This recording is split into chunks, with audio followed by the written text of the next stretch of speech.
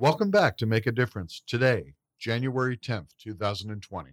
Today's quote: "It's easy to decide on what is wrong to wear to a party, such as a deep sea diving equipment or a pair of large pillows. But deciding what is right is much trickier." Lemony Snicket, The Slippery Slope. A simple metaphor on a choice always helps me focus on the real decisions at hand. The obvious choices are not always the ones that I struggle with. The real issue is that it may not become clear, like wearing the deep sea suit to the party, until much later down the line.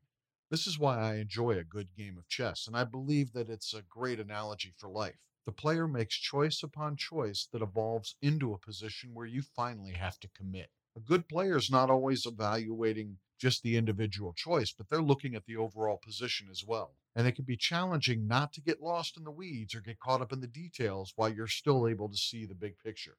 Let's be honest, we're not going to bat 1000% every single time we step up to the plate. And this is a fact. Part of the decision is how we recover once we discover there's a better way. I have to have the courage to rip off the band aid and make a change once it becomes clear and correct the course. Have you evaluated your course this new year and how your ship is traveling upon the goals that you've set? Today's a good day to do so. That's what I'm going to be focusing on. I'll see you on Monday.